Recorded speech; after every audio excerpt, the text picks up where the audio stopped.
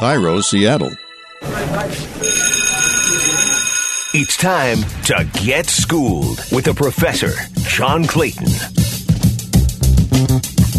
And welcome to Schooled with the Professor. Is this crazy time right now as we try to go through the virus and try to keep things up, but there's still plenty of things going on in the National Football League. Dan Graziano from ESPN joins us. And so, Dan, how do you think the NFL is getting reviewed for pretty much taking a business as normal tact?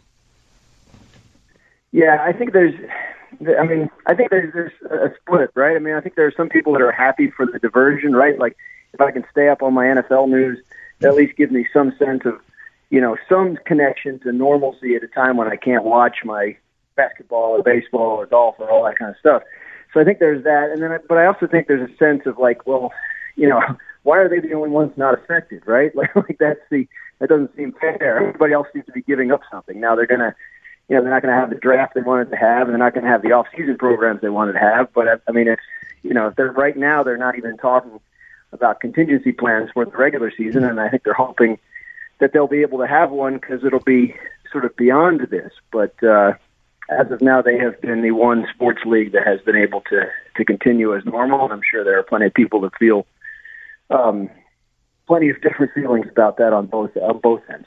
Yeah, my thought was, because I thought initially moving free agency back would have been a good idea, but then now I look back and say it would have been a bad idea because how far do you move it back? Because pretty much, it hasn't gotten better since the official start of free agency. In fact, during the course of free agency, now everybody has been, banned from going to the headquarters. You can't get any physicals. You can try to make, everything done from your house and say what you want. It's actually worked reasonably well.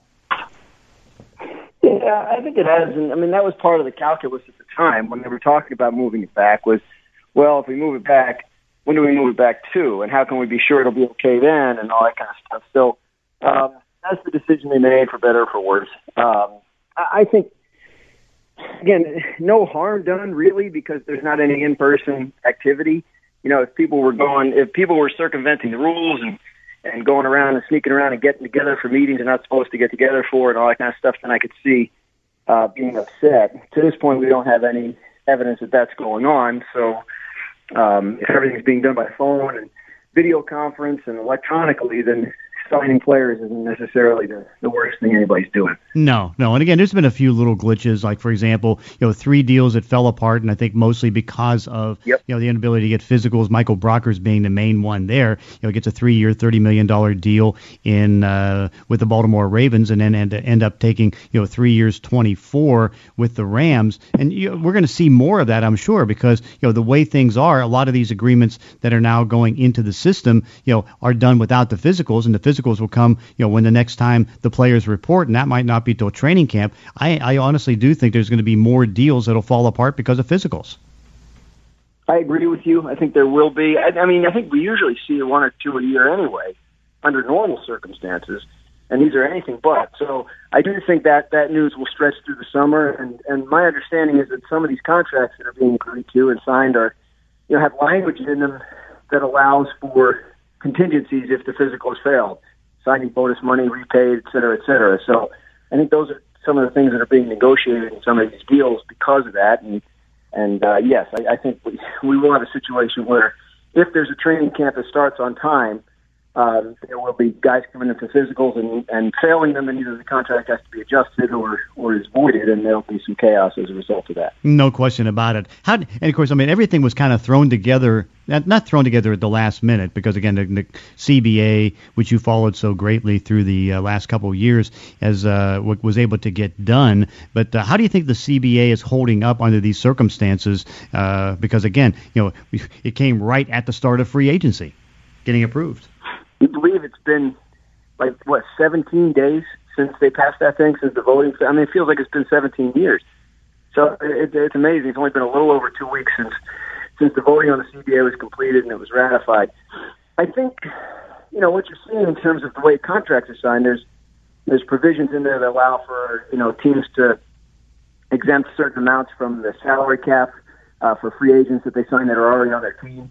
Joe Looney, who looks like he might be the starting center for the Cowboys now, with Travis Frederick retiring, is an example of a guy that got a contract that they can exempt from the salary cap. I think it's, in terms of how the CBA has been affected by the events of the world, I'm not sure that we've seen anything with regard to that just yet, and maybe there will be some as it pertains to healthcare issues for players and former players as we go along. But as of now, I think it's just a matter of how the contracts are constructed and all that. I will say this: it's not CBA related, but I did notice as the deals started to come in, fewer and fewer of them had workout bonuses built into them this year, because I think there's a sense that players aren't going to be able to collect those workout bonuses because the workouts that they're tied to aren't going to happen. So I think you're seeing some agents get creative with some of those deals, delaying workout bonus payments until 2021 and beyond, so that they don't have to end up fighting for $100,000, $200,000 that their guy would have gotten if there had been a mini camp.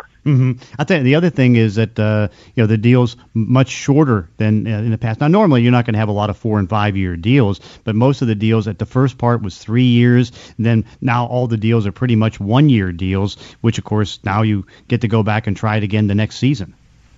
Yeah, I think the shorter term deals are more a factor of the sense of that was already around, that because of the new TV deals that'll kick in a couple of years, the salary cap growth is projected, I think, to be pretty high 2 or 3 years from now. So players might want another bite at the apple once that money starts flowing. So I think that's more a factor of the conditions that were being projected out over the next couple of years, as opposed to anything that's going on in larger society right now. I think players have a sense that by 2022, 2023, the salary cap could be exponentially larger than it is now, and if that's the case, they're going to want to be able to negotiate new deals in that environment.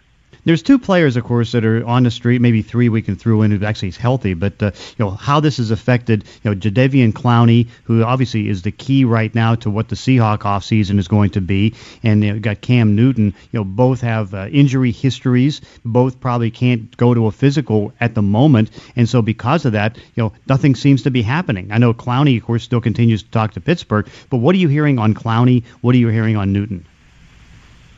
My understanding on Clowney is that the issue has been financial, that his expectations in terms of what he would get on a contract don't really match those of the interested teams, that he was looking for, much more money than people are willing to pay. So I think that's been the holdup on him. And yes, of course, he has health issues in his past, and you might want to take a look at him before you sign him as a result of that. But I think, if Jadeveon Clowney were looking to sort of just top Zadarius Smith's deal from last year, I think he would have gotten that deal 2 weeks ago. But if he's looking to try and challenge Khalil Mack's deal, I don't think that's out there for him. So my understanding is, yes, of course, as I'm sure you know, Seattle still wants him back and is hoping that they get him back. But Seattle's they're not going to sit around and wait, right? If all of a sudden, and this is hypothetical, please. If all of a sudden Seattle had an ability to do a deal they liked for Yannick Ngakoue or Matt Judon, all of a sudden that leaves Clowney out of their picture, right? So I think there's, he's running that risk. I think he'll obviously get a deal. He'll sign somewhere, but he may end up having to do a 1 year prove it, right? Take my 1 year, $17 million, $18 million, whatever, try and hit the market again next year, and maybe I'll find the market I imagined all along. And in terms of Cam Newton, I do think it's going to be a matter of teams are going to be leery until they get a look at that foot. And I think there's some questions about, because with Cam Newton, it's not just a matter of is he healthy enough to play. If it's a foot injury, is he healthy enough to be Cam Newton, which means run around, which means, win games with his legs as well as his arms. If he's not that player anymore, then the decision to bring him in and whatever deal you give him looks drastically different than if you can convince yourself that he is. And of course, that's the thing. And of course, finding out a team right now, because there's not a lot of teams at the moment that seem to be looking for a quarterback. I can maybe make a case that New England could do something, but I tend to think at the moment it sounds like the Patriots may just want to go with Jarrett Stidham and Brian Hoyer, and then if they need to, maybe get somebody in the draft. Yeah, and the Chargers, I guess, would be the other place where you look at a potential starter opening, unless, they say they're sold on Tyrod Taylor, but it wouldn't be the first team to say that about Tyrod Taylor and then go a different direction. So, I think what will happen with the Patriots is they're going to assess the market. If the price for signing Cam Newton or Jameis Winston drops to a point where they just sort of can't ignore it, then I imagine you'll see him take a shot. But as of now, with the inability to examine him with your own doctors, with no off-season program starting anytime soon, I don't think there's a rush to get either of these guys signed. It doesn't seem to be a huge market for either one of them right now, Jameis Winston or Cam Newton. And I think they may end up having to wait as a result of that in a very rare market where there are more available quarterbacks than there are available starting quarterback jobs. Mm-hmm. What and same thing with Jameis Winston. That one, I have struggled all along to figure out where Jameis Winston can end, and I guess now he's joined me in struggling himself to figure out where he's going to go. Yeah, I think, look, it's a different issue with Jameis Winston because he's healthy and he's young, and I think someone will bring him in for sure, whether it's to compete for a starting job, whether it's to back up a veteran and kind of, work on whatever his issues are turnover-wise, in a backup role with a smart quarterback coach and offensive coaching staff, maybe rebuild his career that way. I think he'll end up somewhere for sure. I couldn't tell you where because, we can speculate, right? Why not go to Pittsburgh and back up Ben Roethlisberger for a couple of years? He always misses a game or two, and even though he's not going to play forever, maybe that's your spot. Makes a lot of sense, but that doesn't mean Pittsburgh's interested in going that way. Can you go to Jacksonville and try and beat out Gardner Minshew in camp? It's possible, but we have no indication that Jacksonville's leading that way. So I think Jameis Winston is in a period right now where he's sort of recalibrating expectations. Go back 2 months as the guy that was thinking he was going to get a multi-year deal from the Buccaneers that paid him close to $30 million a year. Obviously, he's not going to get anything close to that from anyone at this point. So I think he's got to reset where he is expectation-wise and what's out there for him. What teams have you liked of what they've done in free agency? I know I had to do some grades for the Washington Post, and I ended up giving 5 of the top 6 grades to AFC teams. I gave an A grade to Tampa Bay for getting Tom Brady. But which teams have you liked, and what teams grade well in free agency, trades, and the offseason? Second straight year I've liked what Buffalo did. Obviously, a big splash and a big price paid for Stephon Diggs in that trade with Minnesota, but otherwise very what we've become used to in terms of Sean McDermott, Brandon Beane type moves in terms of low-key stuff that fits what they need and kind of builds the kind of roster they're trying to build for sustained long-term success. We know they've been after that number one receiver for a while. Remember, they tried to trade for Antonio Brown last year. So they feel like they got it in Stephon Diggs, and they could be pretty dangerous. I like what Baltimore. I still don't understand how you get Calais Campbell for a 5th-round pick. Obviously, the Brockers would have been helpful, and they wanted him. But overall, I like what they've done. I think I don't know if it's an A grade, but I think it bears mentioning that the Atlanta Falcons were a team that I think people thought they weren't going to do much because of their cap issues. They ended up losing Austin Hooper, but they replaced him with Hayden Hurst, who was a first-round pick 2 years ago, and they got him pretty cheap and traded with Baltimore. They signed Todd Gurley for $6 million. I think given what their restrictions were coming into the offseason, that Atlanta did pretty well for itself. And, of course, I think you have to give the top grade to the team that signed Tom Brady. Yeah, no question. That's I think one of the more baffling things is what Bill Belichick is doing, because here he is, with a trade, free agency, and all that. They've now lost and cutting Stephen Gostkowski. They're down 10 players, and all they've done in return is bring in a fullback and a bunch of special teams backups. And franchise their starting guard, Joe Thuney, which has hamstrung them cap-wise, obviously.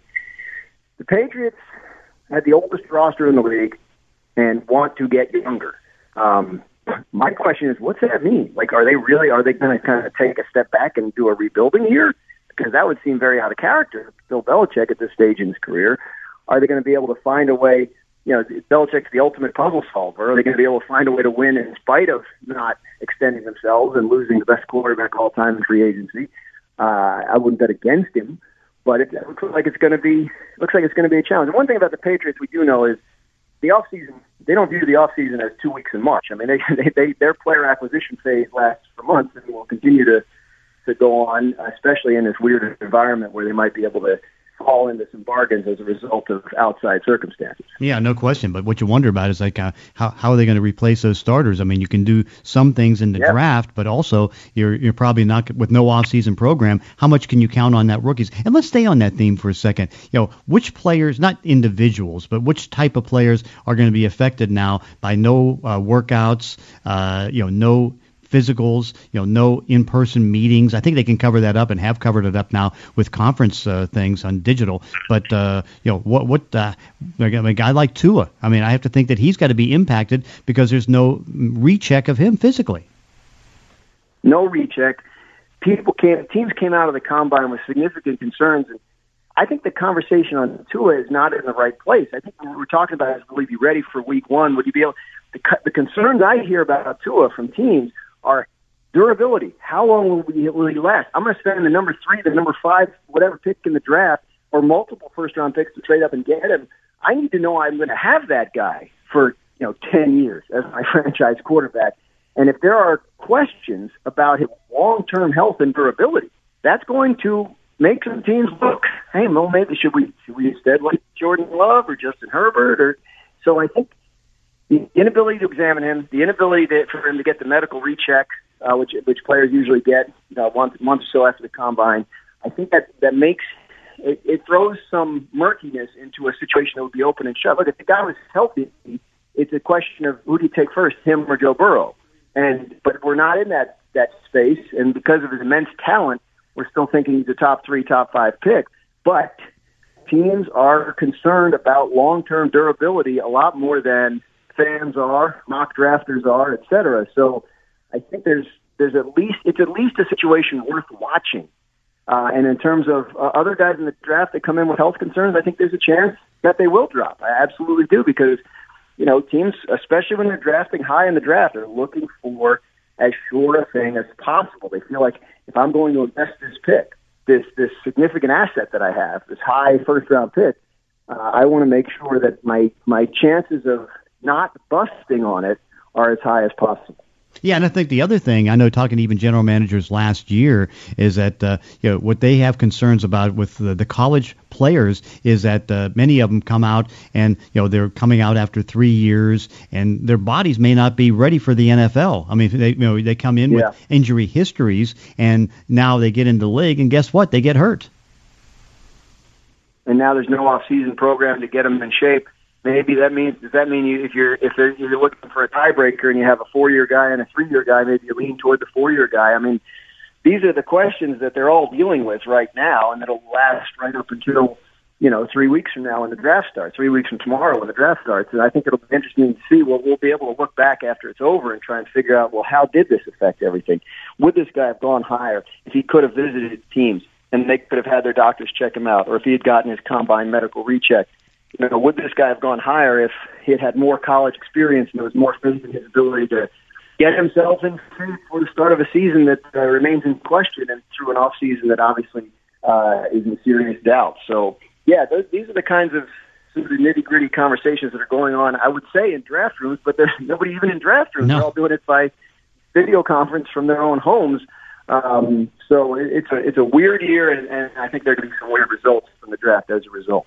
Well, Dan Graziano from ESPN, I guess we all get to work from home right now and try to get through this tough period of time, but thank you so much for joining us on Schooled with the Professor.